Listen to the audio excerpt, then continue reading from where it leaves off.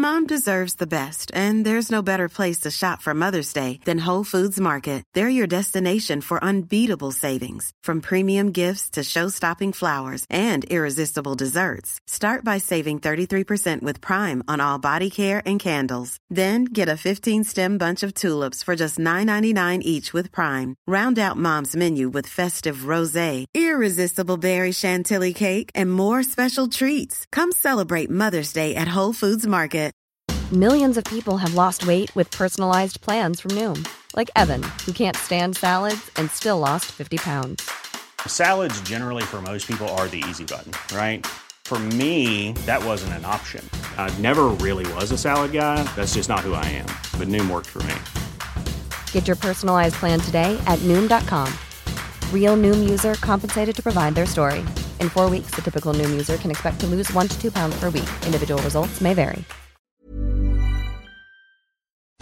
Long Ball Street, back in your ears once again. I'm here with Matthew, co-host and star of the Ball Street podcast. We thought we'd do a little intro because what we've just done with Michael Dewberry is... It's a beautiful podcast. A seminal moment in podcasting history. It was deep, very deep. I mean, it's quite a long podcast, but we've got in some really cool stuff with Dubes, what happened at Leeds with the whole Woodgate, Bowyer. Yeah, the club trying to dose him with cocaine to get him out of the club. What was fascinating about it and why this intro is necessary is because it is a long podcast, but it's incredible. And we don't edit this thing ever. No. So it's real. It's a very real, candid conversation. There's no editing because we ain't got the time. Yeah.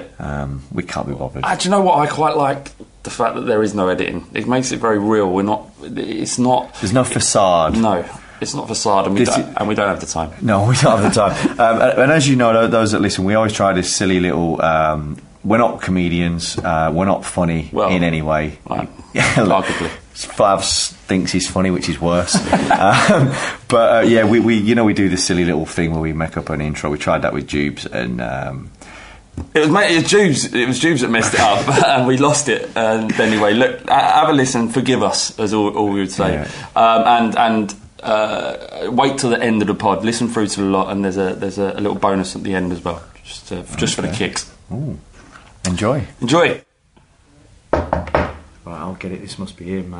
Jubes, how you doing, mate? How you doing, fella? You okay? Yeah, I'm Matt. I'm the star front man for the Ball Street pod. Is that Flav over there? Flav? Yeah, that is Flav. Do you know Flav? No, but I've heard about him. Sounds like I'm gonna get The Long Ball Street. Lip it long, lip it long, lip it long, lip it long, lip it long, lip it long, the Long Ball Street. Lip it long, lip it long, lip it long, lip it long. It's episode 12. It's actually episode 13, but Michael Dewberry doesn't like the number 13, so it's 12 again. It's 12. I'm not going to mess with. None of us are messing with you, Jubes, because you're a bigger man than us. A unit, as they say in footballing terms, at the back. Very polite of you boys. Yeah. How tall are you, by the way? I'm only 6'1". Right. Okay, but you've always had that mass. You've always played. You like. I guess some footballers, sportsmen, they say they play their size or they don't play their size.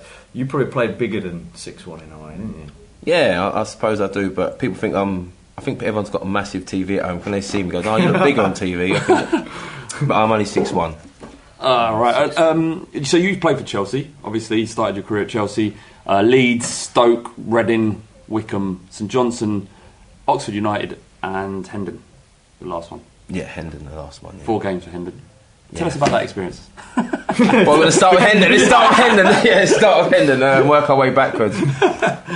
Hendon. It was 4 games. I went there because when I ended at Oxford, I just wanted to play local. And I was waiting for a club to come and call. No one called.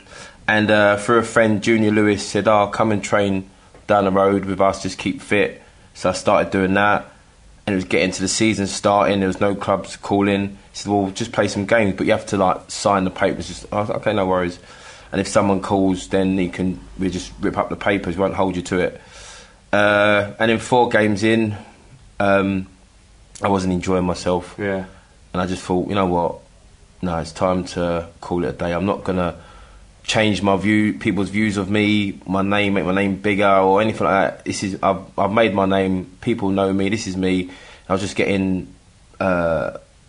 I swear on this. I'm getting pricks, like little pricks, going, "Oh, who are you? Who are you? Oh, you're shit." Well, while you were playing, people that you're playing against. Yeah, going, "Oh, you're shit, you're shit," and I was like thinking, "Mate, I don't even know who you are." Like, do you know what I mean? "Oh, yeah, you're shit." I think so. Like, what you mean? They were kind of sledging you during the game?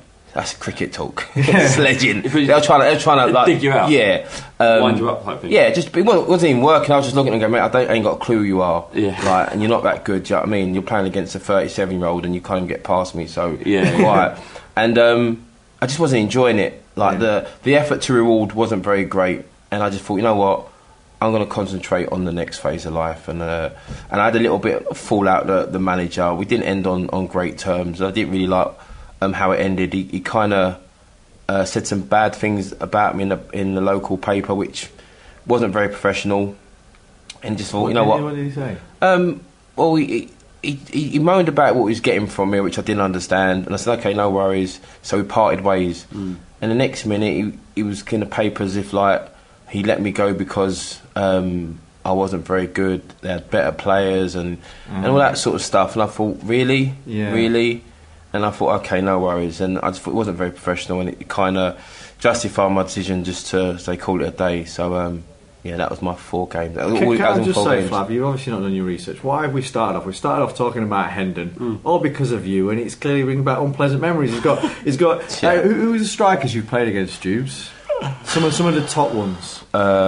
Start with the best: Thierry Henry, Shearer, Cliver, Ferdinand, Cole, York. So these are great players, and here's you asking about Barry, this guy that's I'm trying to get playing against Hendon, that's giving it a we large give the audience the stories that they don't usually get elsewhere. yeah. Doobs' time at Hendon is an untold story. Now we've chronicled it, we can move on. What's it like playing against those type of players? The elite Kluivert, Henry. I know obviously they're better, but is it just the way they read the game? It's hard to know what they're going to do. Do you look for micro mannerisms? It's what you want. Like you want to play against the best to see where you are. And I loved it. I thrived on it. And they tested you to the max. What makes them so different and so good is the small little bits, their timing. They're there to pounce on any mistake. You have to defend properly for 94 minutes, not like just mentally just making sure you don't commit any like errors. And talking, their movement at all times. One of for example, Teddy Sheringham, like he wasn't the player that's going to gut up against you, muscle you, but he made you think all the time. The way he stood like 5 yards away from you, thinking, do I go and mark him? If I go and mark him, I'm out of position. Yeah. He'd take up some positions that just made you thinking. At the same time, you're supposed to be covering your own centre half, then talking to your full-back and trying to help you midfield. All this is going on at match pace, and then he gets the ball, he turns, everyone's going, why aren't you up his fucking arse? You're thinking, well, you know what I mean? You're thinking, like, next time you go in that place, someone plays the ball in behind you. So all these sort of things that are going on, like, and that's what you wanted to pit yourself against the best teams, the best players in the world. I guess that's the thing, isn't it, which makes people successful or not. It's when they come up against great challenges in life, in sport, and they relish it rather than shrinking at the prospect of it. Not crumbling.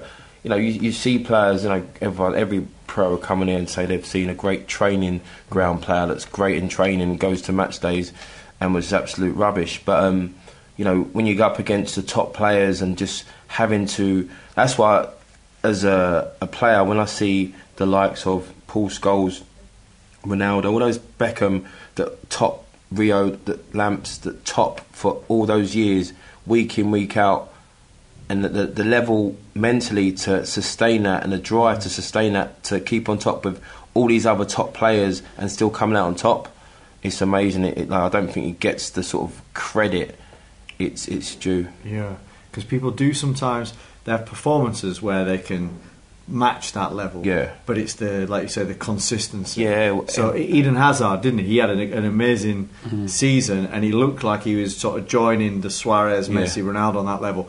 And then just disappeared for good at the Euros, but disappeared for a while. Yeah. How important is that mental aspect of it, and you're playing in confidence? Because we had Reece Weston and Sam Parkin last week, and they talked a lot about how if your head goes or you have a dip in confidence or things are not right, it's very difficult to play football at the top level because those weaknesses come out in the game and they get exploited.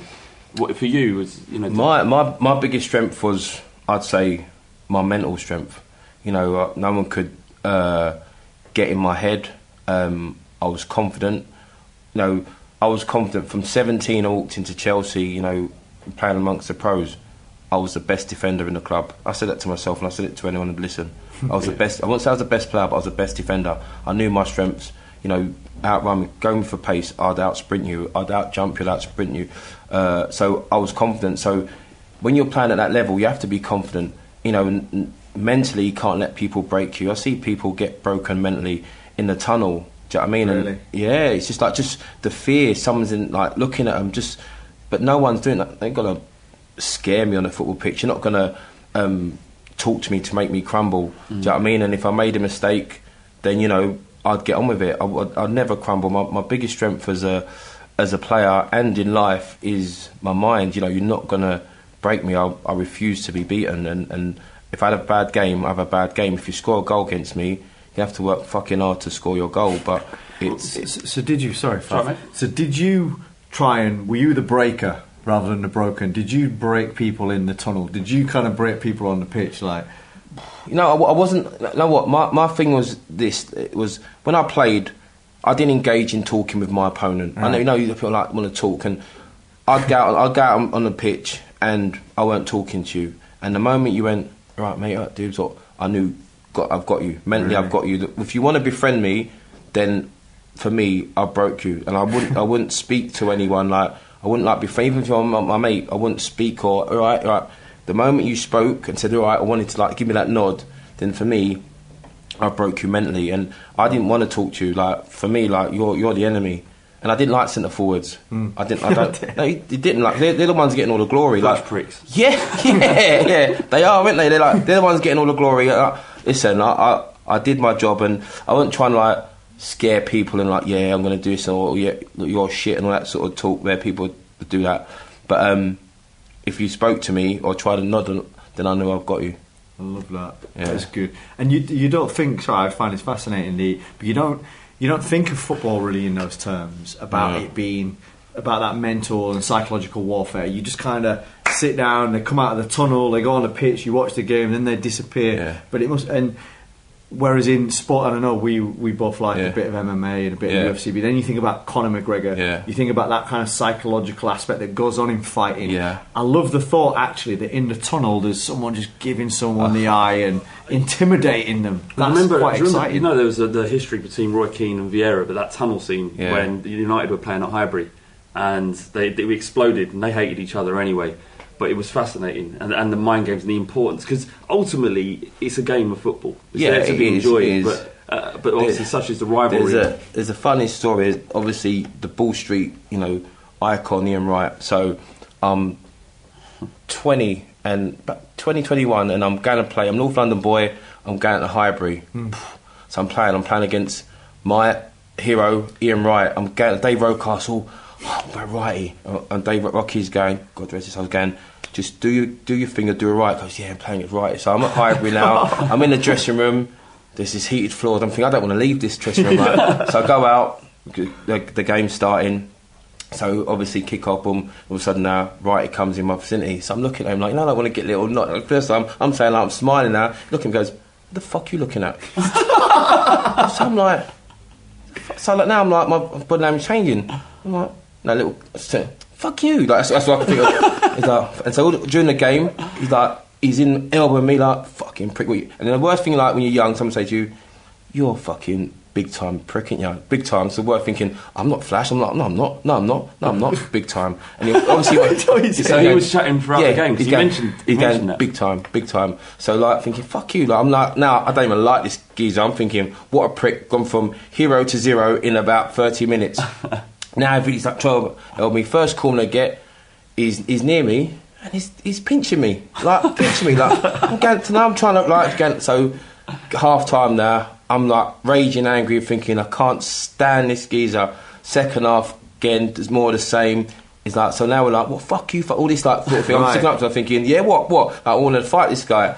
End the game, I can't remember the score. It might have been 1-1 or something. So the next day we had to go to a club do at Chelsea. So I'm saying to Rocky, your mate, like, he's a fucking idiot. Like, I can't stand him. I hate him. He's laughing. He goes, dudes, he's all right now. Can't stand him. The following week now, I'm on a night out with the boys in Covent Garden, the Spot. So I'm in there like dancing away, like really with the lads. All of a sudden I can see through the door Ian Wright walks in. So now my body posture's like it's on now, it's on. Like, so I like stop dancing, my face is gone. I get that stiff face and that. So he's walking up to me. I'm thinking like he's gonna give it. Like he's gone, dude. And he squeezed me. Come on, man. He goes, I'm 30. Like I've got to do that. Come on. Listen, well done. Like. Listen, I love the way you played. Don't let anyone take liberties with you. I love the way you've done that. You've got a big future. Come on, give me a big kiss. Come on. And we're friends ever since. I'm like going, yeah, me and Wright, we're friends, isn't it? Me and Wright. So that's how our friendship was born. But that game, I'll never forget that. Like the way he was playing, and that's the way like he couldn't break me. Like you were saying, he's broken players from doing that. He was Ian Wright. And they're like, what the fuck are you looking at? And he'd break people and they'd crumble. As a 20-year-old, very young man, 20, and against a seasoned. Borderline world-class striker. The first thing he says to you is, "What the fuck are you looking at?" Would have crushed many people. You're born in North London, in Edmonton, and obviously the greatest football club on earth, just down the road, just in down Tottenham the road. Hotspur. But it must have been a shame when you had to sign for Chelsea. That was my. You know what? That was my first time I ever saw men play football. Was a reserve game at White Hart Lane. My dad's friend took me, and I remember I think it was Tony Parks might have been goal. And I just remember these men were swearing. I was going, oh my God. And like it's like empty White Hart Lane, so it's echoing as well. And he was shouting at everyone. I was thinking, I never want to play in front of goalkeepers going to swear at me like that. Like. So then, but where I used to live on the A10, and every like Saturday we'd see like teams when they're going to White Hart Lane, the team buses go past. So I used to like come out purposely and see the buses going past and watching it. But when I was at Enfield Rangers Boys Club, and all my mates were at Spurs. It was Spurs. Like, I don't know, the 10s, 11s, and they just kept never taking me because I was never the best at that age. But it was like, so I didn't really like Spurs at that time. Do you know what I mean? But growing up, listen, one of my favourite grounds to go back to when I was playing was White Hart Lane. It was like home. It was like home for me. Going there, I loved White Hart Lane as a ground. It was like brilliant. It's like close, but yet this home warm stadium. Always a lovely pitch. I used to win there as well when I was at Chelsea. So it was a nice little, cheers for that. Yeah, but yeah, lovely. I do like White Hart Lane as a ground. Yeah, it's a shame that it's going to be gone in a couple of years. They've already started knocking down a quarter of the stadium already. So, how? At what age did you think? Right, I'm going to make this. I'm going to be a pro. It's going to happen for me. At what age did you think that? Do you know what? I always used to. Like my dad was like West Indian man, so he was like cricket, horse racing. My mum got me into football because I had too much energy. So when I got into football, I wasn't that kid that used to fall asleep with the ball under his arm. So I was playing football. I was never the best from a young age. I got into I'd say 10. Every year I got better. So I was always focused on the next year. So I got to 12. Everyone would say everyone was at Spurs, a young kid. My aim was like just to get into like that sort of environment. Get in the district team first. Got in the district team. Then everyone was going to clubs, and obviously I got to Chelsea. So when I got to Chelsea as a schoolboy, my only next ambition was to get my YTS. So the next 2 years, getting a YTS, get a YTS. So I'm thinking, yes, next year, the next goal was then get my pro contract. So I get a pro contract, because then you think if you got a pro contract, that means you're sorted to your 35, like to your retired. I mean, then like thinking pro, then you're like you've got a career to your 35, retired, and you buy a pub, and that was the sort of thing. That was the plan. That's the plan. You know what I mean? You turn pro, you buy a pub, and you're sorted for the rest of your life. And so it was always that little steps. So when I got my pro early. I'm thinking, you know what, I can like do something, and next year I made my debut, but I never really. Even then, I was thinking like, oh, I'm gonna have this long career. It was always short like I believe now, even now I speak to people, if you make like short little goals and make them achievable, you're always on that feel-good factor. Yes, you have your long-term goal, like a good career, but you have your little short goals. So YTS, then pro, then in the first team then make 20 games and 20 games. Do you know what I mean? It's always that little sort of short achievable goals. Which is interesting as well, because a lot of times when people are wanting to do things in life, they're kind of almost are intimidated by where they want to go, and actually, so my little cousin who listened to this, he come and stayed with me, and he'd finished uni, didn't really know what he wanted to do, and I was like, again, don't worry about what you're going to be. You just need to kind of move in a direction where you're making progress, and that actually starts to give you confidence and stuff. And you know a lot about this area, don't you? Because sort of since finishing playing, you've gone on to develop a good bit of strength and skill in this area with the Made Leaders. Tell us about that. Well, when I retired, got into a little bit of journalism. From journalism, I found myself getting into keynote speaking and talking. People say motivational speaking, but I deliver talks, and if you're motivated and inspired by it, then that's what's great. But what inspires you and what inspires Fab is obviously something different. So hopefully people take something from it. And then from that, I've gone on to have my own company, Made Leaders, which is like one-to-one executive coaching. Right, okay. And it is really all about me and my philosophies and my ethos, which is being positive, which is being determined. And just what I just said there about setting yourself little small achievable goals is something I'd say to anyone. If you want to be, a kid wants to be a professional footballer, great, have that as your long-term goal. But in that, make small achievable goals. Can you score 20 goals next season? Yeah, that help you. Then can you then beat that next little achievable goals which you feel good about? Then if you don't make them, don't feel too despondent. But if you just look at the big picture of being a pro, if you're 10 years old being a pro, that's 7 years away. And you're never going to feel close enough to that. But if you're looking at, okay, can I get signed for the local Watford team? If you're, you've done that, brilliant. Can I now get my little schoolboy? So make it like short and achievable. The next minute you put your head up, and being a pro is only 2 years away, and you've still got that momentum. So it's a mindset, and my thing is being positive. There's always something positive in any situation, and that's how I tend to deal with life. And my experience through football and life has brought me to that sort of mindset. And only when you sit down and you think about some of the incidents, you open out, you think, I have always had that mindset, but it's through experience had to bring it out. Well, a lot of the great talks and examples that I've seen given in business before, and things that have inspired me, have often been from the world of sport, whereby people have, whether it's a great redemption or whether it's overcoming the odds. There must be so much to draw from being in those changing rooms and seeing all these different figures. There's the one thing that I offer.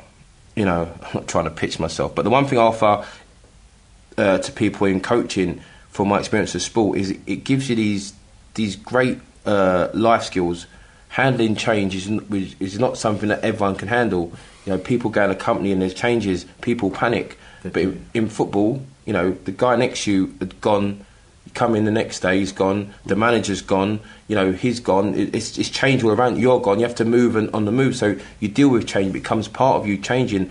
And the best people in life always handle and deal with change. Do you know what I mean? Adversity, overcoming odds. You're sitting there one day, you're the manager's best player. Next minute, he's putting you over there, and you're not even wanted. Having to now change your mindset to pick yourself up, because if you crumble and fall, you're going even further back. So all these little life skills you deal with, and in the world of business, in life in general, not everyone's equipped to deal with it, because sometimes adversity hits people when they're as old as 35 and they've gone through life not knowing what adversity is like. Now they can't handle it because they've just had sunshine. Now it rains, they're like, oh my God, my life's over. So it's trying to show people that, what, there's a different way of looking at things. And I always say to people, it's a little analogy I use, 7 and 2 is 9, but so is 5 and 4. So it's just sometimes a different way of looking at things. And when your mind's blocked, it's just a different way of looking at things. Interesting. Absolutely. And the change thing, by the way, I remember when I was at TalkSport, and they got It was owned by the Wireless Group, and then they got bought out by UTV, an Irish company. And one of the directors there, I had a good friendship, was leaving, and he actually pulled me aside and said, "Look," he said, "I know that you've been enjoying this and kind of doing well here, but when change comes, the people that do the best out of it are those that are accept it and understand it and roll with it, rather than those that sort of clench up and sort of struggle to cope with it." And I remember really learning that lesson then. So yeah, I love that. And so how can people, just to finish off that, how can people kind of get in touch with you to pursue that kind of thing? Company madeleaders.co.uk, or email me at info@madeleaders.co.uk. Or you can follow me on Twitter, which original_Doobs. Yeah. DUBES. Yeah. I made a mistake of spelling it. It's DOOBS, which is that's stupid. And that's not an interesting thing to say on a podcast. Beautiful. Well, check that out, people. Yeah, absolutely. Made leaders. Talking of change, Hoddle was perhaps the beginning of the change at Chelsea.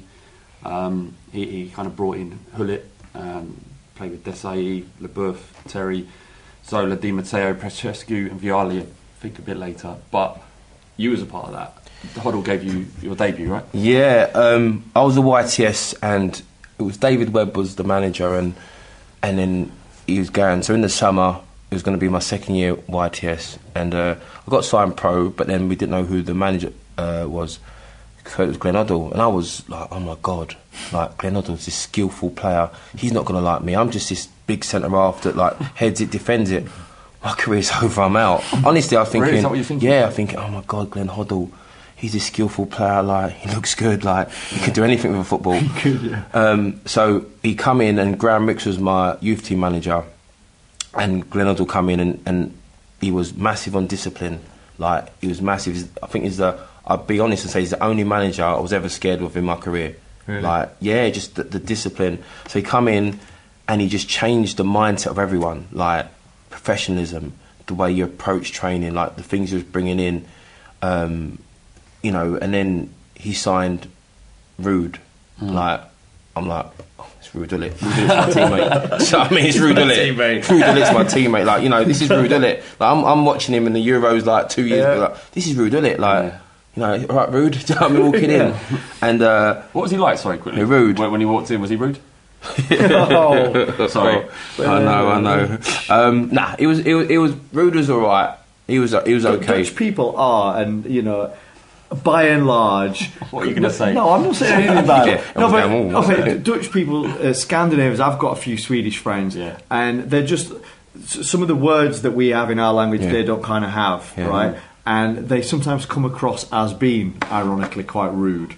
Often. Rude. That must be mad as a young guy. All of a sudden, now people coming from all these different places as well, and kind of getting to grips with that, as well as the fact that they happen to be a huge player, a huge celeb, an ego. Yeah, Ruud was like, okay, lovely boy. Okay, lovely boy. That's what you say. Okay, lovely boy. Lovely boy. Yes, just to you, or everyone. Okay, lovely boy. That's what you're saying. Like, it's not rude, but it's lovely. That sounds quite nice. But he was thinking, but Glenn Hoddle, his training, it was just like it was just different. He had to raise the bar, and for me, I always wanted to impress Glenn Hoddle. Always wanted to impress Glenn Hoddle. Like he was Glenn Hoddle, and a funny story. And I told the gaffer this. Gaffer, and when I was about 9 years old, driving through North London, I was in my dad's car, like asleep in the back, and I woken up, opened my eyes, and in a white BMW next to me was Glenn Hoddle, and I'm not even making this up. He was singing Diamond Lights. Sure. I'm not even making it up. Like those who don't, that was his song with Chris Waddle, wasn't it? Like, so I'm not even making it up. And I looked at him, and he just nodded to me, and it happened to be my manager. Like years later, I wouldn't even know, but he was like just always wanted to impress Glenn Hoddle, and he's the one that gave me my debut, and he was always pushing me to do better. And when I made my debut, I made my debut again. I made my debut against Coventry, and then I made my second game like about a year, 18 months later. So I was playing. So my first game back was against Tony Yeboah. Wow. So like at Leeds. Was he on fire at that time? Do you remember? He had I'd soon quash purple. that. Yeah. So Shut Ellen Road. So I played there. Come back. My next game was against Alan Shearer. So then, going and training, the gaffer's going, you done well, but your real test is next week. You got Ferdinand. No, you got Sheringham and Armstrong at Spurs. He'll say that. So I was like, okay. So I'm thinking, oh my God. So I've done well against them two. So now, boom, I've done well against Sheringham and Armstrong, Spurs, Corridor. Yeah. Done well. Your real test is next week. Like, got Ian Wright. So I'm going, oh my God. So I'm thinking, like, no, pressure's on again. I'm thinking, Yeboah, Sheringham, Shearer, Sheringham, and Wright. Yeah, and like, I had a little run, like, and then so I done well against Wright, and then he like go, you've done really well against them, but your next game is your real test, like against Ferdinand at Newcastle. So I'm thinking, oh my God, every game's a test. But like kept me on my toes. Yeah. So I was doing really well. I come out, and then he said to me, like, he tried to protect me. He said, you know what, you're not going to do any interviews.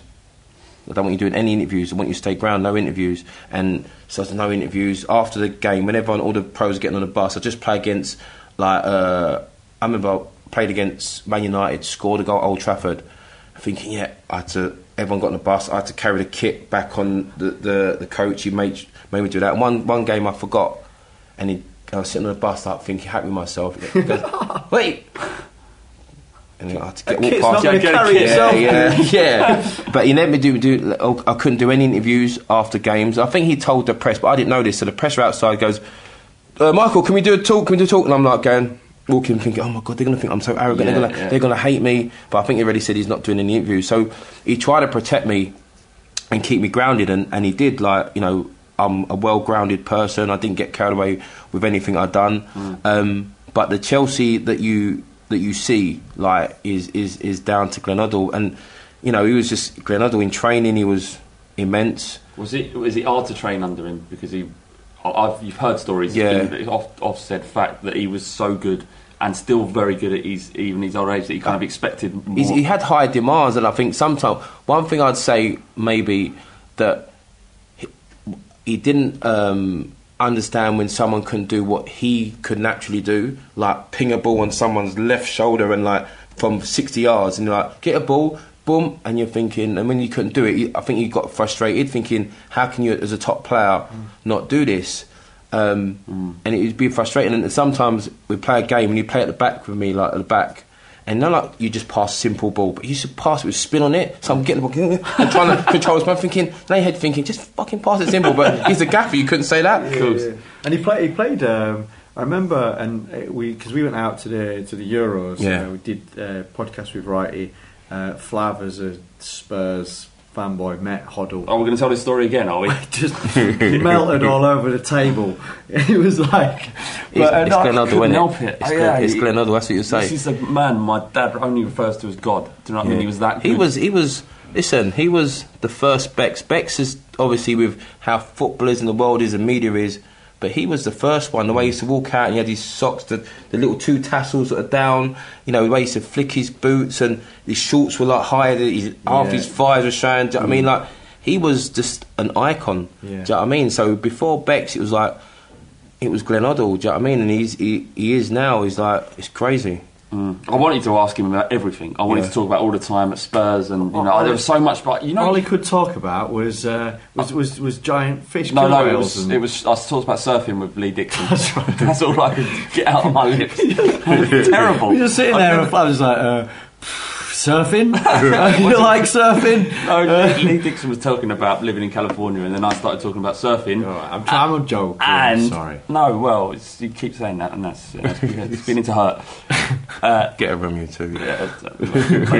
Much later. All right, let's move on to probably more demanding times, and where things probably weren't going as well. I mean, obviously, you did fantastic. Won UEFA Cup, Chelsea, Cup Winners' Cup. Sorry, Cup Winners' Cup. A League Cup and European Super Cup. Did you play in that game? Yeah, all of them. Amazing. 3 cup finals, 3 clean sheets. Really? Bang. Mate, I can't argue with that record. Who were you? Was it LeBouf that you? Frank LeBouf. Yeah. Desai. He played in the Super Cup in midfield, and then the season after he started playing defence. And then nailed the coffin in my Chelsea career. Is that right? Tough. And then obviously John Terry he was coming through. Yeah, coming through. Was he kind of on people's radar then? He was coming through. Listen, as a football club, you make decisions, and I think I was like the backup for Frank Leboeuf and Marcel, but they had this young kid in the background, and for a club, I think they thought, okay, we could let Doobs go. Not that it was ever official, I said it, but from a point of view, they can let me go, and they've got JT coming through, and what decision that was. Yeah, they're right, Rick. We only signed JT just to. I always got to call Huddersfield into every single podcast. No one cares about Huddersfield. Only Huddersfield fans, and how many of them are listening? That's out of order, man. Let's talk about Leeds. Yeah. Oh, great. So we can't talk about Huddersfield, we're talking about fucking Leeds. Yeah, so you spent 6 years there in total. Yeah. Up and down. Yeah. It was a time when they were spending lots of money, and obviously ultimately ran themselves into the ground. But what was that like, that transfer from, Desai was in your place at ultimately? I could have stayed at Chelsea a little bit longer, but I wanted to play football. Ultimately, I want to. I always remember saying to myself is that when I finish, I want to say, you know what, I played as much as I could. Not sit there. I was at Chelsea, we won that, but got to that final, but I didn't play. Or I won that league, but I didn't play. I want to say whatever it is, I played my games. I played my football, and that's why I couldn't sit there. It was annoying, especially with Frank Leboeuf anyway, because he'd go down so many times during the game. I was doing more exercise and run up and down on the touchline. Just so that Doobs go out. He's going to get back up in a minute. Doobs out, and I'd go out there and he'd get back up. I run back in. Next minute he'd go down. Senior, and I just stand there and thought, can someone book me a seat down the touchline, please? But I just wanted to play football. No, I got in it to play football, not just to say the cup finals I played in, I've won them because I played. I've done my bit. But if I would have not played, I wouldn't be sitting there going, that cup final, this and that. So when I play. I didn't want to just sit there and say I've been a part of it when I never really was a part of it. So I wanted to leave. That's quite refreshing to hear from professional football, because in the modern game, you kind of see so many players moving for the money. You're making moves to clubs with a lot of money who have an abundance of players in your position. You can tell it's about the money. You think about Delph's move to Man City, in my head's crazy. Yeah. I mean, not for his bank balance, he's going to get paid a lot of dough, but it's you as a fan, you want to hear players say, I want to play. And you understand if a player moves because they want to play. No one argues. I understand, like obviously, the short career, but maybe it's a word that is getting used a lot, but legacy, what do you want to leave behind? The moves for money, yes, you have a lot of money, but you want to be in the club's history books, the club's on the wall for when people walk, 20 years down the line that you did something at the club, not just, that you was that signing for that amount of money. So, whatever their motives are, mine was I wanted to play. I wanted to be remembered in a certain way and make my mark. So you moved to Leeds, but you managed around 57 games. Obviously, they had Woodgate, Dominic, Matteo. Yeah, it's when I look back, the years to games ratio is is disappointing when it's on paper.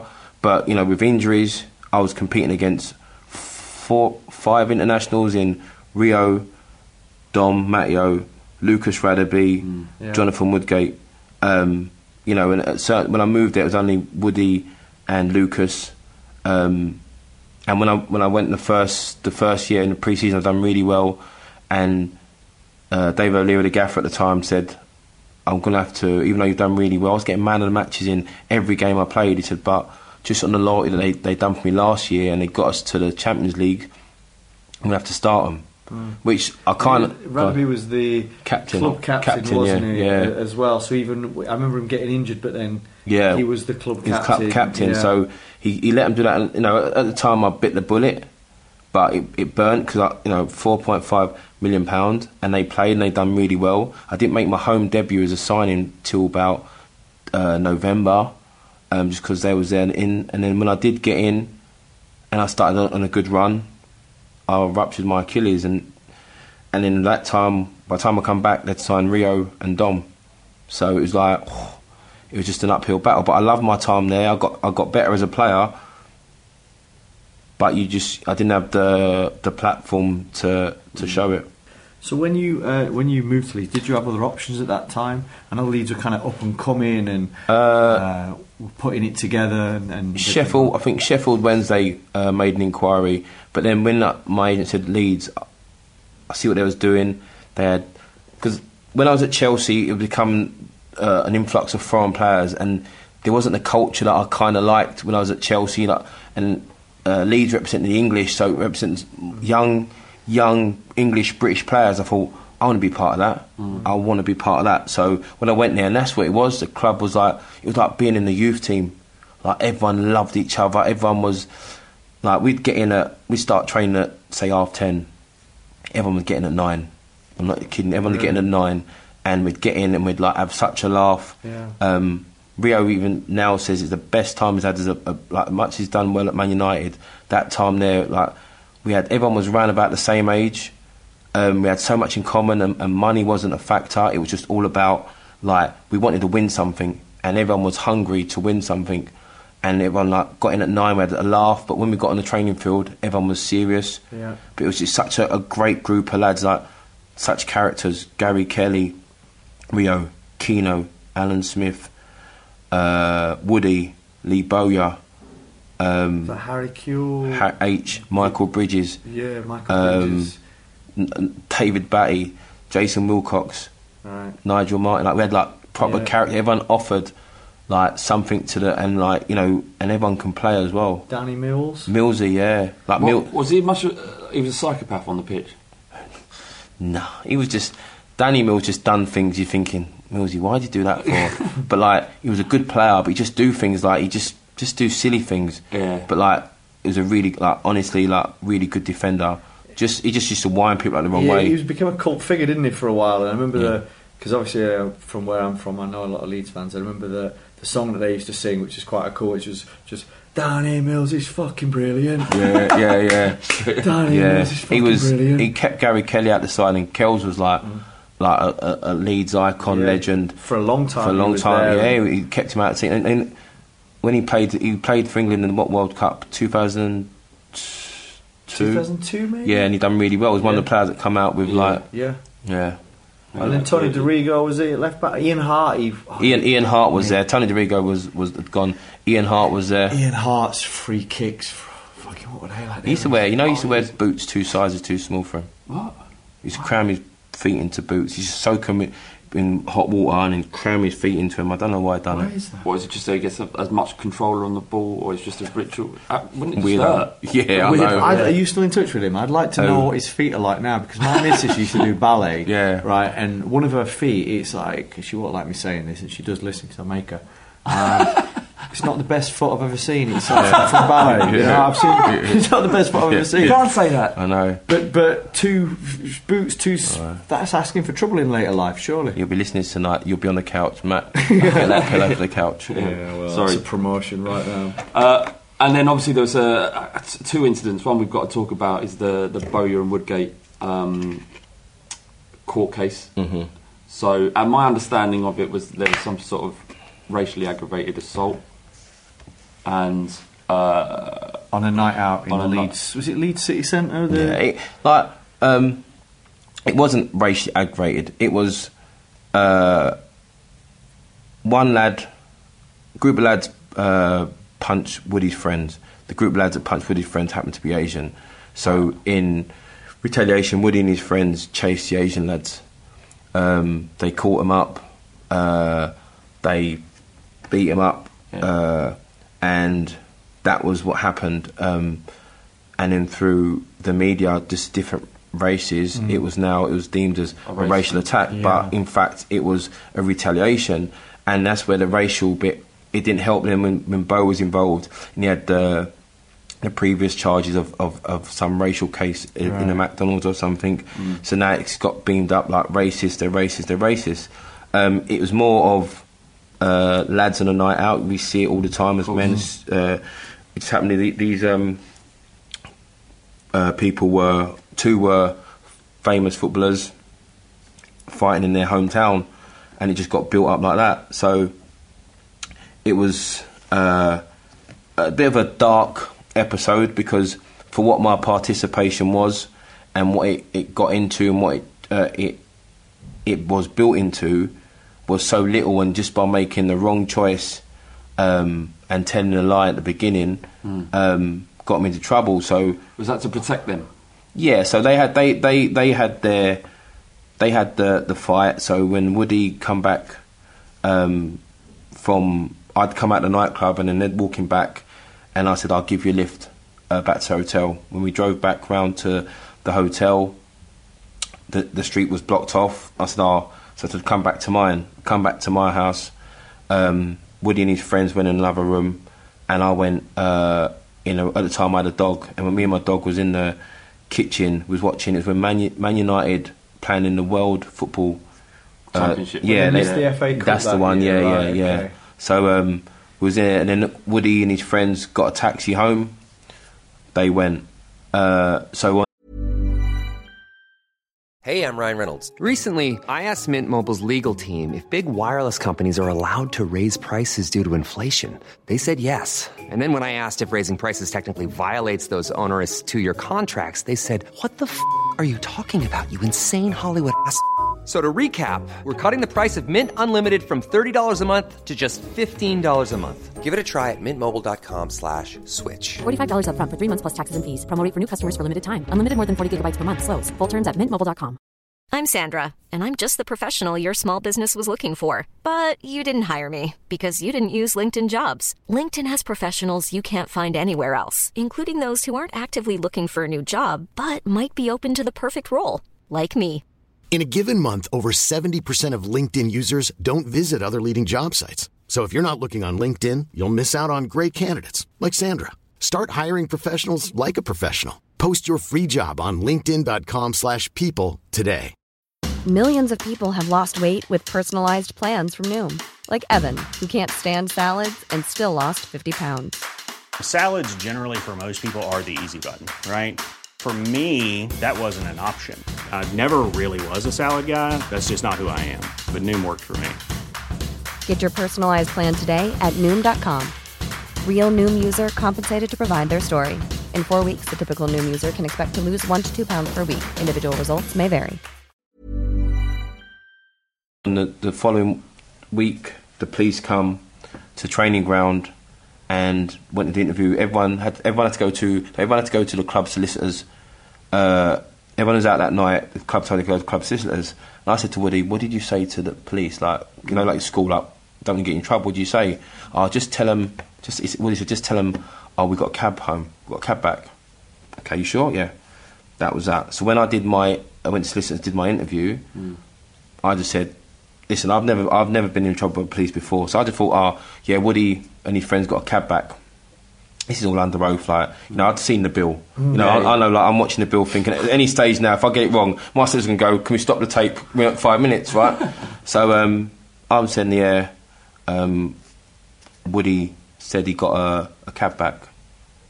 So that from that one lie, they're now going at me. So they knew that wasn't the case? Yeah, so they're asking me more about this. Boom. So they go, what about that then?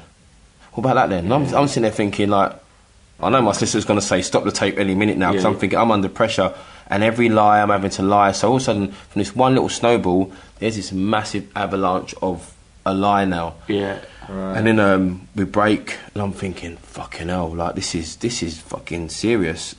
So it's this big whole interview of lie, and then I even sign it. My solicitor goes, "Oh yeah," and I sign it.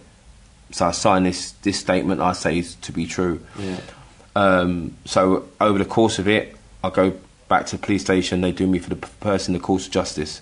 Oh, mate. Which now I'm speaking to my barrister, and I'm thinking this lie now. She says to me, Claire Montgomery, unbelievable lady. She says to me, "Well, you're looking at 18 months." What? I'm going, 18 months? I didn't do anything. Person, the course of justice, 18 months. So now, my whole thing now is to try and rewrite this wrong. Yeah. So this is where it gets sticky, because now all of a sudden Woody has his barrister team. My team, Woody gets an independent, through his agent, gets an independent solicitors firm, and to represent him, the club appoint mine and Bose. So I have Claire Montgomery and I can't remember the same sort of barrister, but she's my barrister. I nearly got Sherry Blair as my barrister, but she was working on something in Dubai, and so I got Claire Montgomery. So we're now trying to put this right, and for ages, up until I'll be honest, it might have been a build-up of 2-3 months to the court case, whatever, and up until I had to go in the dock, I couldn't say the words, the truth, because I had this thing in my head where, you know, you're at school and you don't grass, you don't tell tales to your mate. Now it's this schoolboy thing. It's how you do it now. Do you know what I mean? Like, you go, you just wouldn't do it because you wouldn't walk in the office and think goes, oh, you told, even though it's like I didn't do anything, but it's my mate. So I found it hard just to say the truth, which was just as simple as that Woody said he got into a fight, and then just like I'd say he had a fight, blah blah. But I found it hard because I knew what it would be, and now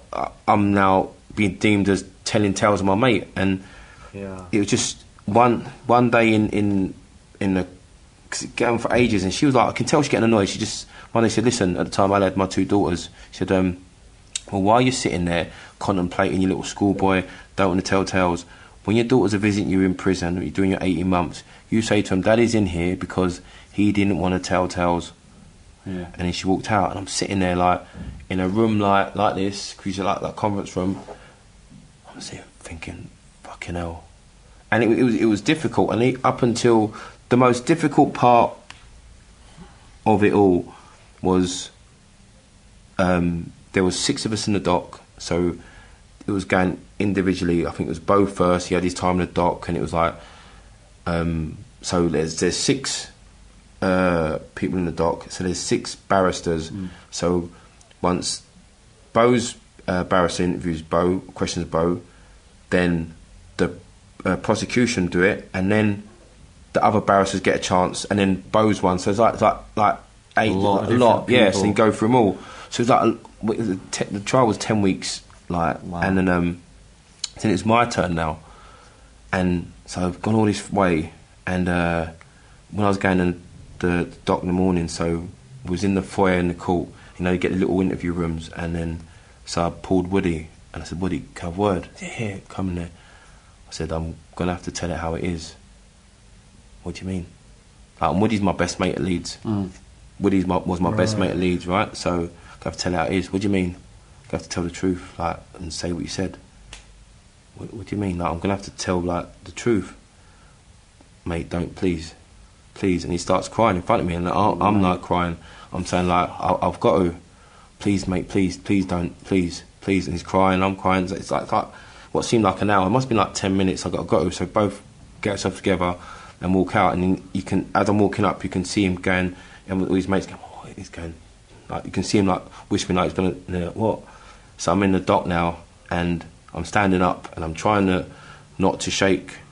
I want my mouth's dry, so I want a bit of water, but I don't want to like shake. So I'm like thinking, do I have dry mouth and seem nervous, or do I grab the water and seem nervous? So I know them ones. Yeah. Get a bit of that, like, and then drink the water, and then my barrister's obviously saying the questions and what actually happened. So what did he say to you? And then it's like, he said to me he's been in a fight. Yeah, that's the silence in the court. The whole court was just like silent, and you just all you hear was the scribbles of the pens of all the reporters in there. And then it was just like boom. So the questions. So then when I do that, and then the prosecutor now, it's my mate, isn't he? So he's just like, now he's got what he wants. Okay, Mr. Juby, yeah, okay, friendly. But for like Woody's one, Bo's one wasn't, because my story didn't include Bo. But Woody's and the others, to some of the questions, man, it was like the most, like, for example, that he was saying to me, remember Woody's one saying, isn't it true that you and Jonathan Woodgate play the same position? Yeah. Isn't it true that Jonathan Woodgate's an England international? Yeah. Are you an England international? No. So isn't it true he plays ahead of you? Yeah. So if he goes in prison, you could be a chance you playing, isn't it? Yeah. So do you have a motive for saying that Mr. Woodgate, and I'm sitting there now, and I'm like, now my lips... And your head must be just spinning. Yeah. So it got a little bit intense, and, you know, and got through all of that, and then the worst the worst bit was when they done. It was I got doing the standing in the dock like with the thing, and I got found not guilty for perverting the course of justice. But through something happened in the jury, something happened leaked in the paper. It was a mistrial, so I had to go through it all again. Now I was the prosecution's main witness, so I had to go through it all again. So I had to go and stand in the court and say the same thing and stand in the dock and be the main witness against Woody again. And I was like, can't make me do this again. And then it created a little bit of distance. I don't think it was Woody. I think he was being told like to stay away from me. But there was a time when we didn't speak, and it put a strain on, because me and Woody were massive characters in the dressing room. Yeah. But in the end, we got talking because of Gary Kelly. Gary Kelly was the one that got us all like talking and laughing. We were at the back of the bus, and he must have grabbed our head and went, "Oh," and just started singing. We started talking, but it was difficult, man. It was difficult. Of course. I mean, I can get why. And you don't have to answer this question, but this is just my thought on the matter. I get why the internal struggle you had, and ultimately you had to do the right thing for your children. But by the same token, Woodgate and I know Bowie wasn't involved in that side of the story, but they kind of let you feel that way. They could have taken that off you. Yeah, they decided not to. So there was. I can understand why you felt like you betrayed him. It took a long time for me to remember. I'm getting death threat. I'm grass, label of grass. I can still get called now. It took a long time for me to, in their build-up, in their stories, they could have painted the picture of what I really done, and they didn't. It's like, anyone who ever been to a casino and played blackjack, and you got 6 people playing, and you're supposed to work together to beat the dealer, aren't you? But you get the players that trying to take cards and just to get their 21, and in the end, everyone loses. And it was sort of like, when they're telling their thing, they was all like, protect self-preservation, so I didn't care about anyone else. It was like boom, boom, boom, and it was making that one worse. So it was like this whole. So by the time the jury heard my role, they had like 4 or 5 different versions, which made me go. I went to dock 70-30 or maybe 80-20 of not having to speak when it come to me, right? By the time it come around to me, it was 80-20 against. I had to speak just to save my name, because my name had been so tarnished in their versions of me, because I didn't really care about self-preservation. So it took a long while for me to accept it. Listen, I sit here now, 40 years of age, and I'm like, okay, I've done the right thing. I know I've done the right thing. The only thing I've done wrong was not tell the truth in the beginning. Yeah. But at the time, it was like, and when you're in the dock, you can't speak to no one. So I went in the dock on a Friday, and it didn't finish. So I had to come back Monday. So he's going, don't share your evidence for anyone. So I'm thinking, I can't even talk to no one. So I didn't speak to no one all weekend, not even family, thinking I might get in trouble. So I had Friday, Saturday, Sunday, until 10 o'clock Monday, just with my own thoughts. Oh, mate. So it was. Listen, it was. The only thing I say, listen, part of it is self-inflicted, because I didn't tell the truth at the beginning, but it was difficult. Yeah, it sounds. I can't imagine because the thing is I think that kind of stuff must happen, up and down the world, where something seems quite innocent, the next thing it's actually not, and the consequences seem great. But to be doing that, and at the same time, it be as be in a position like a professional footballer, whereby the Goldfish Bowl, the interest, and I guess at this period in time, the tabloids kind of had such a stronghold on, the way that everything would be sensationalised. A little bit different to now. You don't really have that opportunity to have your own say, like you might on your own Twitter or on your own platforms now. So the press had all the power in a way, and obviously they're gonna. It's a story that they're gonna love for all kinds of, but both from building it up as racism to then grass to all that kind of stuff. I wouldn't even, if I had a Twitter, you'd come off Twitter if you was at that time. You wouldn't even, the club would say throw it away, don't do it. But it was crazy. It was crazy. From one crazy story to another. Then so Leeds were about 2007. Yeah, was it? No, sorry. But when did Leeds basically started to go? Break from the inside out and spent way too money. Really had over-invested in players. That's right. Spent too much in spending, buying players. Seth Johnson went for a lot of money on big wages. Yeah. and obviously they couldn't sustain that spending, and as we know, I think they went into administration. And they felt recovered from that actually. Well, they still they lead the championship, aren't they? In the championship. It's not funny actually, but it's a nervous laugh. I know. Yeah, it's a nervous laugh exactly because you mentioned in the press in 2007 that they tried to dope you by putting cocaine in your food or your tea. Yeah. And they also threatened to have Gary Kelly, one man club. Yeah. One club man. Have his legs broken. Yeah. What is this? Is this an allegation that can't be? Listen, I found out in reading the Sunday paper, the Mirror, and then obviously through people I know in Leeds that had connections with people involved. So I say allegedly just to say, but it was in the paper. Like, you know, the press ain't gonna print that unless they had some valid reason. So and so what happened was when the club was finding their fault, and Peter Ridsdale lived his dream. He was a Leeds fan. He started playing Championship Manager, and the only difference is sometimes you just go restart, don't you? Just turn the computer on and go, too much money. Yeah.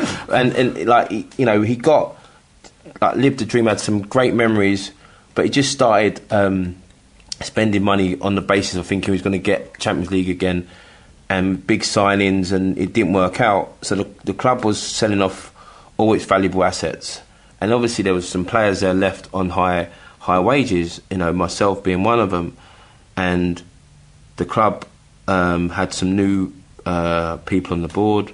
They wanted us off the wages. They couldn't find a way to get us off the wages. So the plot was, when we had our pre-match dinner, to put some sprinkle cocaine in the Parmesan cheese and then put that on my pasta. I'd then eat that.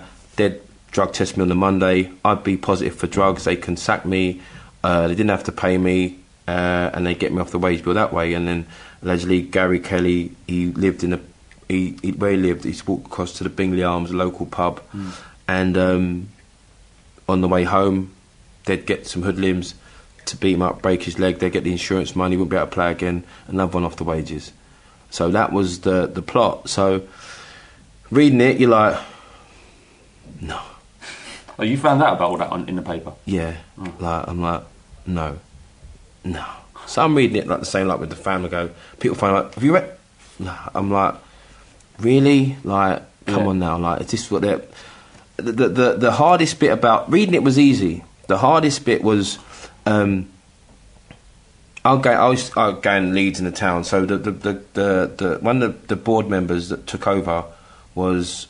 I can't remember his name, but he was around about my age, so he would like be in town, so he'd be in sometimes the same places, and I'd openly hear him, and he used to speak loud so I can hear, like, with his friends going, look at that piece of shit, I pay his wages, he's shit. He'd openly say that, right? And so I sit there, I'm like, okay, bite my lip, right? And then I remember one time going to the petrol station, filling up my car. You know, you pull up one side of the petrol tank and he's in the other, and he's Porsche, and he's looking at me like I'm thinking, I'm not a violent man, but I could have definitely just folded him up just there and then, especially after knowing what he's trying to do, and having to bite my lip and thinking, no, I'm not going to do anything for him to sack me and then get what he wants anyway. And like with his little smug like all the time. So that was a difficult bit when I see him face to face and not having to say or do anything, but I wouldn't give him that satisfaction. But it's only now when I think back what could have happened if that would have worked. Now I'd have been sitting here as this. What? So what you mean is if they'd have done some kind of ploy like that, and if it had come off, and now all of a sudden now you're talking to me, and you know, and I'm talking about I never done drugs. I was, you know. Framed, and maybe the story come out 10 years later, but that's 10 years of my career. How do you feel? And all this pent up anger and frustration and all that. So what could have happened, and how it would have affected just my whole life and the people around me. Because no one would have believed that you hadn't done it. Everyone would have just assumed that I'm doing drugs. Yeah, you was doing. Yeah, there's no reason. Not like you're doing drugs. Yeah, like come on now. And I'm saying, Yeah, big time. Yeah, right. He was right. Right, he was right. He's big time. Even doing drugs now. So it's scary that people will go to that sort of measure. What was the feeling around? Was it people aware that things were falling apart at Leeds? Was it kind of, because you said, you went from being this being an amazing football club, to be everyone in it together, best mates, and not being about the money but about winning something together. To the club imploding. Was you aware as players? Only when we heard the club's £65 million in debt, we're like, how'd you get to 65? Like, at least get to 5, and then and you're like, right, we got a problem. Do you know what I mean? 5, you get 65. Like, do you know what I mean? That's a lot of spending. We get 65, and the club asked us to defer our wages to help the club, and all the players over a certain age and certain wage said, you know what? We'll defer like 25%, which is a week's wages. Like, all of us will defer a week's wages to the club. Like, they were going, you lot being selfish. What are you talking about? They want us to defer 60%. Well, how can we defer 60%? It was 60%. And so that's not right. We defer like a week. Like, do you know what I mean? It's like, and then it didn't take off. And then they're selling players, and we found at the training ground they're selling. Players were leaving. You know, it was more like, as players we stuck together, but players were leaving, and there was a core left still at the club.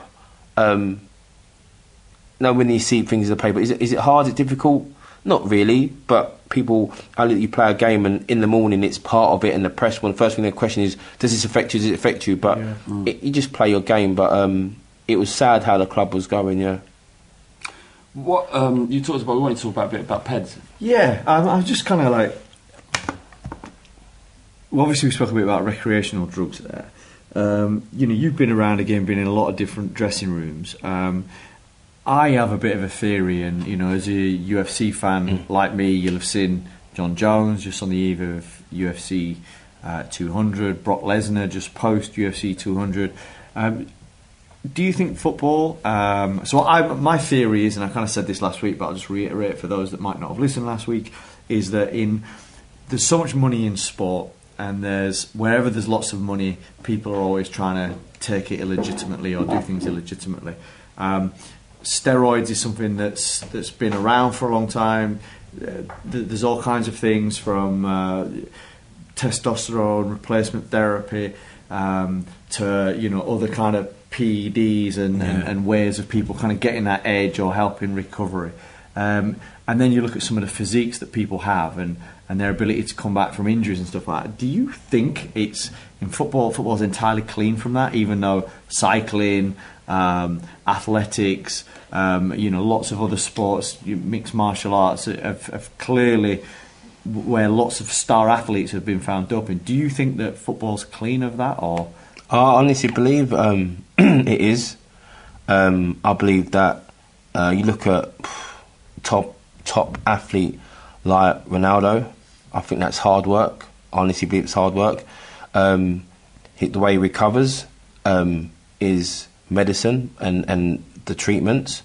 And if you're getting 24 hours of treatment, going home getting treatment and dedicating yourself to recovering, you can do it. I think you look at the fastest man in the world, clean, Usain Bolt, clean. Do you know what I mean? But people look at him saying, well, is he? Because just of people who try and catch up to him, use shortcut measures to catch up to him, but he's clean. I just think it's hard work. You know what? There might be a player that gets caught and it might tarnish the whole game. But I say there's players that work hard. I think you can't take it away from those players that work tirelessly hard, that dedicate themselves not to drinking, not to smoking, just to making themselves the best player they can be, making their body. Those physiques, listen, I'm 40 now. I'd love to have my six-pack back. So if someone give me some PEDs now, I'd drink it with my Vimto. Do you know what I mean? But it's.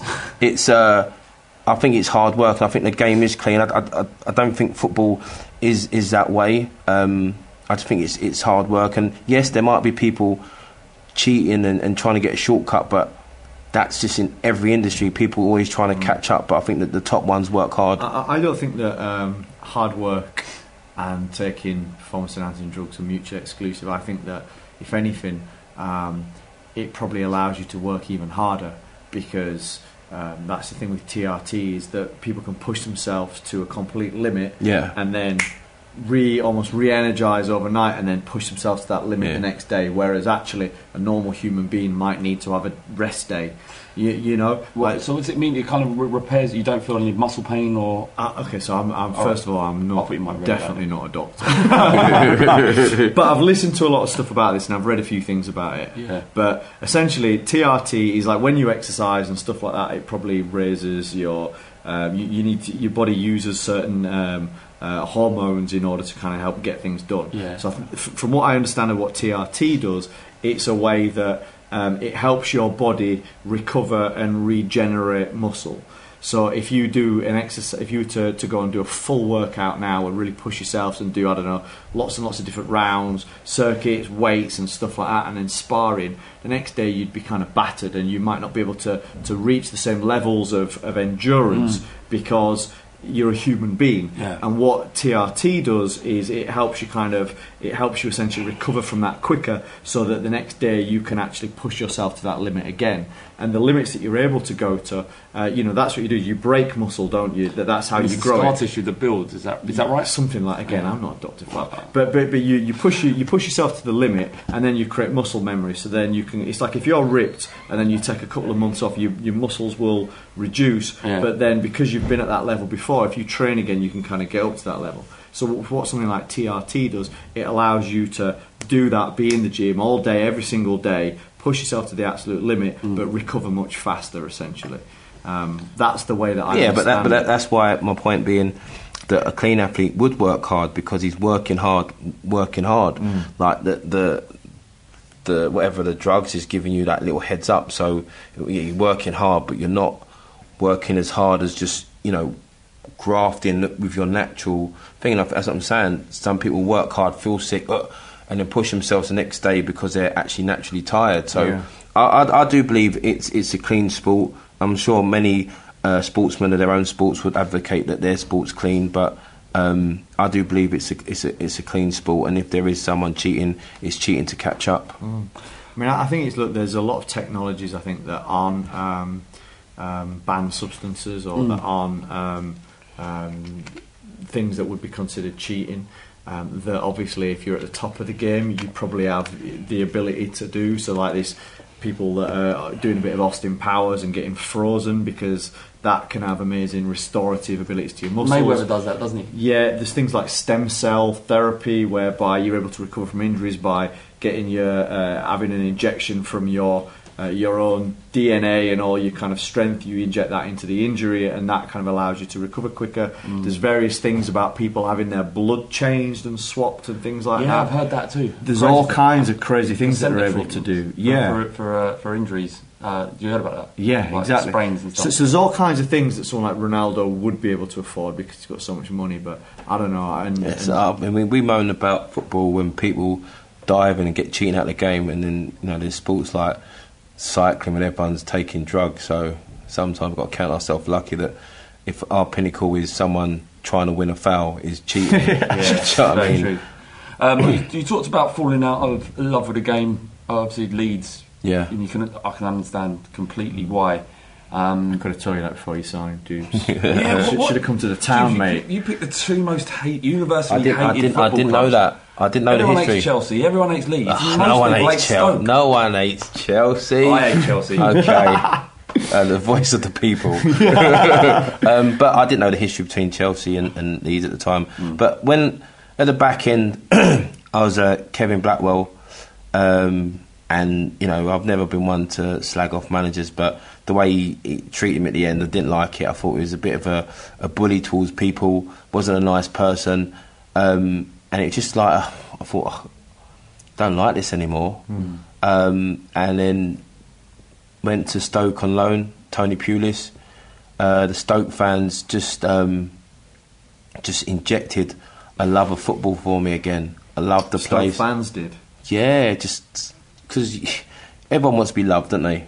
It's beyond. Everyone likes to be loved and wants to be not in a way where you crave it, but everyone wants to be. It's nice to be loved, nice to be liked. And they took to me. They're as a people. They're hard-working people, honest people. that's how I play. They took to me, and I love what I got, and I gave everything back. And for me, I was like, I love this. Yeah. Like they do have a great. I don't know from this Premier League era Stoke, but I remember playing them in like lower divisions, and they always would fill out an away end. The atmosphere, they'd sing, and then the Delilah songs. Yeah, they're passionate. So it gave me a love for football, and I thought, you know what, I want to come here. And then I was there, and I was loving it. And Leeds called me back. I was like, I don't want to go back. I don't want to go back. And I went back. I got injured, but then Ken Bates done a deal, and I moved to Stoke. Yeah. So we sent out a request because we got a part of the Bull Street Network. We got Bear Pit TV, big Stoke channel, and Elliot, who runs that, he's great striker, by the way. Plays for Bull Street FC. Yeah. Good striker. He's also got Di Blondaire, so he swings and roundabouts. He didn't remember you playing because he was quite young, but he spoke to his old man, and then someone else, another Stoke fan we know, he said, all of them just said, can you ask him to tell the story about when you started the Delilah song? Yeah, we went to Burnley away, and the Stoke fans, I think it was down at the bottom end. You come out I don't know if it's still the same tunnel when you go down the bottom end. And we'd won, and we went over to the fans, and you know, like they start saying, "Give us a song, give us a song." So you do the shh, and I had to start, but I started the Delilah song. And everyone started signing up the Delilah. So I think it might have gone up round twice and that. Yeah. But it was brilliant because when it gives a song, went shh. And we went quite everyone knows shh. And then we started singing, and the players were out, and we stayed there for a while before we went in. Like, you know, it was brilliant. I always get tweets from Stoke fans. It is a clip on YouTube somewhere. We'll find it. Yeah. Listen, it was a good moment for me. Obviously, I had a great rapport with the Stoke fans, but you know what? I'll be honest, no one can ever tell me how the Delilah song where it started from. Yeah, I asked many fans like how they took it upon. Yeah, like what became a thing. Yeah, I don't know, but what I do like is that they changed the lyrics, didn't they, a little bit? So I don't know. They do tweets. They go. I say she put. I put my dick in her hand, and she laughed no more. Yeah. Whoa! Why? It's Tom Jones, isn't it? Yeah. But he didn't say I put my dick in her hand. Yeah, but she they started saying like she da, and it starts out. He says I touched the back of her hand, and she laughed no more. Yeah, they changed it. They made it rude. It's a sinister song. I don't know if you've ever heard it. It's really, really creepy. Not the Stoke version, the actual original. The Stoke version is more creepy. But a great song. And it sounds amazing at the football. Stoke are great fans. Absolutely. We talked a bit about this earlier, and you made me laugh, dude, because you said we were talking about how sometimes at some football clubs, Sam Parkin and Reece Weston talked about how team was so badly affected by the abuse they were getting from their own fans that they kind of developed this siege mentality and said, fuck them fan, we're not going to clap them next. But you said that you never experienced at the clubs you had? No, like, don't get me wrong, like you've gone a bad run and then like someone goes, listen, forget about the fans, we get on with what we're doing in here. And then what we do, they'll have to end up clapping. Like, you just think, no, not fuck the fans, but you know what, we get on with what we're doing in here, do you know what I mean? And so you play, but then after the game, win, lose or draw, you have to go, and if you're away, you have to search your fans out. You know, sometimes a manager comes out, get the fuck over there, and you go and search them out, and you walk over, and you go clap, and you get in a clap, and you see one guy and go, fuck off! Prick! Like, he's angry. Don't clap us! We clap us for! Shit! It's 2 goals! Fuck off! You're like clapping, and you're like making out you don't know, but your eye keeps making contact with him, and he's going, fuck you looking at? Fuck off! You know what I mean? Yeah. Some little 6-year-old giving you a little 2 thing, back off! Back off! Dad's giving him permission, yeah, you can do that, son. Back off! Back off! Well done, son. Do you know what I mean? You take your medicine, but yeah, I've never been like, oh, fuck the fan. You know, listen, be honest, sometimes I'm not being like a fan, but the fans notice the players that just don't even come over. And sometimes, you know, fans go, you know what, at least you come over. Like, you've had that, and some fans go, he didn't even come over. And obviously, some people don't want to get fucked off. Like, you know what I mean? Some people walk Sam in. Park in a It's, you know, you Poor just, Jubes at the front. yeah, you just can't go over there for your applause. You got to take your medicine, and it's part and parcel. Yeah, absolutely. I think for as a fan, whenever there's that moment where a player shares something, because never in modern football fans felt so separate from the employees of the club and the players that play in the shirt. So when a player does do that, like that, the reason why Stoke fans are still talking about that time in New Start, because it doesn't happen. Yeah. It's something you can cherish. It is like, my thing is with football now, where are you going to get that kid that says to the player, "Oh, there's a picture of me when I was 6 and I come to the training ground. You had a picture of me," and he's now 25 or something. You just don't get that anymore, because can you get to the training ground and watch him train? Not anymore. Can you see him after the game? Not anymore, where everyone's just, you know, jumping in their car on the escape route. And so there's a massive separation. Now, how do you feel close to these so-called heroes? Like the bit that you love about these heroes growing up is that you felt like they were part of you, they were with you, they made you could relate to them. But now when you're so far, and it's like sort of like when you're growing up, and you know, everyone had their team over here, and then, you know, the Real Madrids and the Barcelona were like the teams you can never get close to, and it's getting like the Premier League clubs are like that sort of thing. You can't get close. You have to go to like your local teams to get close to a player, but you know, to get your photos and all that sort of stuff, or your mum and dad has to pay X amount of money for you to be a ball boy or win a competition to go to the training ground. You know, it's difficult now. I do like the because I think you're right. There's definitely the Premier League got a little bit arrogant. There was a lot of money involved, and then the players who were obviously getting higher and higher proportions of a bigger cake because of all the money that was coming in through the TV rights, certainly did seem to that distance kind of grew, and it was almost like they were behind a velvet rope, like almost like Hollywood A-listers rather than players. I mean, I remember when I was a kid, you'd go into the pub after the match, and the players would come into the pub, you know, like that kind of thing doesn't happen, and you felt like you kind of knew them. But other sports, some other sports that are maybe a bit more challenger sports, they still they have a culture whereby you are a little bit closer, where there is a bit more mixing, you know, and I think MMA, you get that because that they've not had the money, starting to get there now, but they've not had the money, so they've had to work hard and almost be a little bit more hungrier for acknowledgement and validation.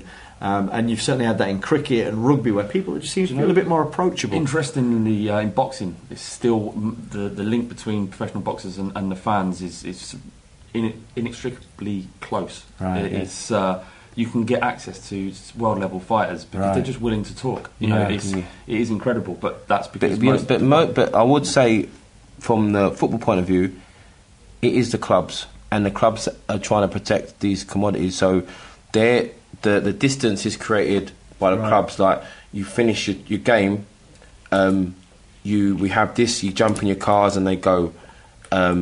It's the club creating the barriers, the training grounds. You know, why you can't, like Chelsea train at Harleton. You drive up, you go and watch them train, you sign for your autographs. Can you do that now at Chelsea? Can you do it at Arsenal? Just rock up, no security, boom. Why won't it happen? So it's a barrier created by the clubs. When there's more money, there becomes more sort of protection. All of a sudden now, they've gone from having maybe BMW M3 to having this Ferrari F40. We have to put this Ferrari F40 in a different garage, protect it, and no one can just come around it and touch it, because if it breaks... So there's all these sort of things, and it's not right, but I wouldn't put all the blame on the players. You can't get to them in the training ground. It's the club rules. I understand that. I remember going, speaking about players' cars, I remember going to watch, as a Yorkshireman, I like a bit of cricket. You remember going to watch Test cricket at Headingley, and there's at Headingley you've got the cricket ground and the rugby league stadiums. Sort of, it's the same thing, but the other side of the stand.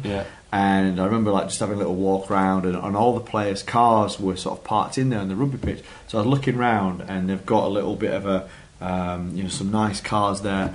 one of them, it was a Peugeot 305, it was battered, full Tufnell, right? Literally, the car's just, there's cans of Coke here and there, like wrappers, like a few copies of the Sun push-down thing, like where the red masthead's been bleached from the Sun. I'm just like, I love him, you know what I mean? He's just a normal, I can relate to that guy. I'm taking a punt here. Go on. But haven't you got a good story about you having to drive a really expensive car, maybe Ian Wright's car, or is that someone else completely? Yeah, I did. He did force me to borrow his Maserati recently. Yeah.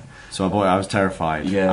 I had to drive it. I was like, I'll just get an Uber. He's like, no, I'll take the car. I was like, honestly, please let me take an Uber. I'd rather pay for it than get it wrong. He's like, no, have it all weekend. And I was like, all right, cool. So I went home in this car and I'm like, right, I've got this Maserati. And then literally, so having said forced me to take it and have it all weekend, he then phones me up the next. Like, I've not even had it 24 hours yet. It's funny, Matt, I need the car. Like, drivers let me down. I've got to get to Coventry for this thing. Can you get to me? I'm like, yeah, fine. So I had to drive through London and mate, be horrible. But that was interesting. Yeah. You talked a little bit about your time at Reading, playing under Steve Coppell. Yeah. It was a good time for you. Yeah, you liked him. A lot of ex-players talk about Right, he loved Coppell. Yeah. I think he came through with Coppell. Yeah, he's I think just maybe in the day and age of shouters, he was this calm man and just earned everyone's respect because how he dealt with it, and he knew his football. I definitely like working under him. He always had something good to say, something positive to say. Like I thought it was a really good manager. Out of all the players that you've been around and the captains that you'll have had in various places and some of the managers and Hoddle, Coppell, some big names. Who have you? Who was the best leader out of everyone? The one that you'd kind of like as a take manager inspiration or player? From? Well, in any way, shape or form, I guess. Because a leader doesn't necessarily need to be the boss, does it? Sometimes. As a player, Marcel. Right. That when I was coming through Chelsea, like a young lad, so like in the meetings, didn't say too much. Just like hold your corner, like used to like just take in more. And I always just noticed that there's a lot of players used to make excuses, but then Mark Hughes, Marcel, Mark Hughes never used to say a lot, but when he used to say a lot, he used to like go and listen. Marcel as well, and they used to talk sense and never used to make excuses. They used to like just say what it was, and I used to think like I loved that. I always think I loved that, like how they used to speak, and like just didn't used to make excuses. So Marcel I used to look at thinking like a leader. Mark Hughes, like, because I always think with Mark Hughes is that he was quiet off the pitch, but on the pitch he was like he was like a bit man, and Marcel was a presence, and whatever you are off the field, be loud. I'm loud, like I'm a character, but I have to make sure wherever I am off the pitch, if I'm loud, I have to be twice as loud on the pitch. So I can't just be this guy on the pitch and be, because otherwise you lose respect from everyone. Like, don't be loud off the pitch and then go in there and be this little mouse. So, but these players had presence and used to lead, and I just loved the way Mark Hughes was. As other players, Rio, good leader. Lucas Radaby used to lead by example. Trying to think other. I was gutted I never played alongside Paul Elliott when I was younger. Right, okay. Because he seemed like he could be a leader, he had a presence. Did he play centre half and up front and move between the two positions? I don't know. Like I just remember having massive Jericho hair. Yeah, But yeah, those players that would just like Gus Poyet just seemed a leader, like players that just like didn't make excuses and either led by example or vocally. But Mark Hughes and Marcel, especially, and to be honest, there's two players obviously that are massive, like in being a leader for me was David Rocastle, God rest his soul, used to like just speak to me and tell me stuff, and Mark Steen. Right. Like Mark Steen, Mark Steen. Like him and Rocky used to. Right, okay. Yeah. Well, the Rocky one doesn't surprise me because I know that Righty learned a lot from him and looked into him a bit. And then Mark, so I know Mark pretty well. Yeah. You know Junior? My mate Junior. Yeah. So Junior, lives with and has been a long-time partner with Mark's little sister. Okay. Yeah, so I know Mark and Brian. Like Mark's actually round their place quite a lot, so I see a bit of Mark. Yeah. He's a Stoke legend as well. Yeah. And Chelsea, Yeah, like, so from Chelsea, that's where I know Stino always used to, like, speak to me and pull me. I speak to Stino all the time, like. Right, okay. He knows me. Yeah, like, I think he's like, him and Rocky, especially, because they were, like, being treated pretty badly at one stage at Chelsea, like being outed, and still had time to help, guide, and inspire. Nice. Well, mate, you were a great leader in the Ian Wright game we played at Wembley. We played in the same team. You were a rock that day, and so thank you for that. And I don't know if you noticed me playing, but no. You noticed me nearly scoring. It's fine. Little Cruyff turn, but you don't have to mention that. It's cool. But no, you were great, mate. Thank you for that. Yeah. Thanks for today. I think that there's we'd love to have you back on, by the way, at some point. Because there's so much more to discuss. Yeah, there's so much more to discuss. Yeah, I'd love to be. It's been a pleasure. Go on. Sorry, dudes. Last week, Reece Weston and Sam Parkin both agreed to join Ball Street FC, our new football club. By being on the podcast, inadvertently, you've also agreed to join Ball Street FC. We'll let you know when your first game is. Yeah. If that's all right. Yeah, no worries. I don't mind. I don't mind getting my six-pack back, a bit of exercise. Yeah. I need some of them performance-enhancing drugs and maybe some cocaine and the pasta. Yeah, you're right now. Thank you very much for that. This is the Long Ball Street podcast. We'll see you at the far post. See you then. See you up.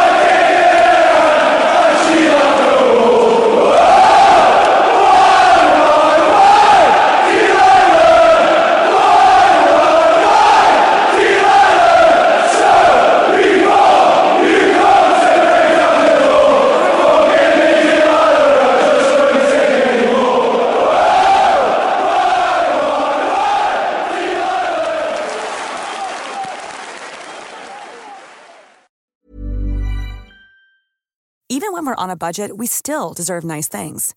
Quince is a place to scoop up stunning high-end goods for 50 to 80% less than similar brands.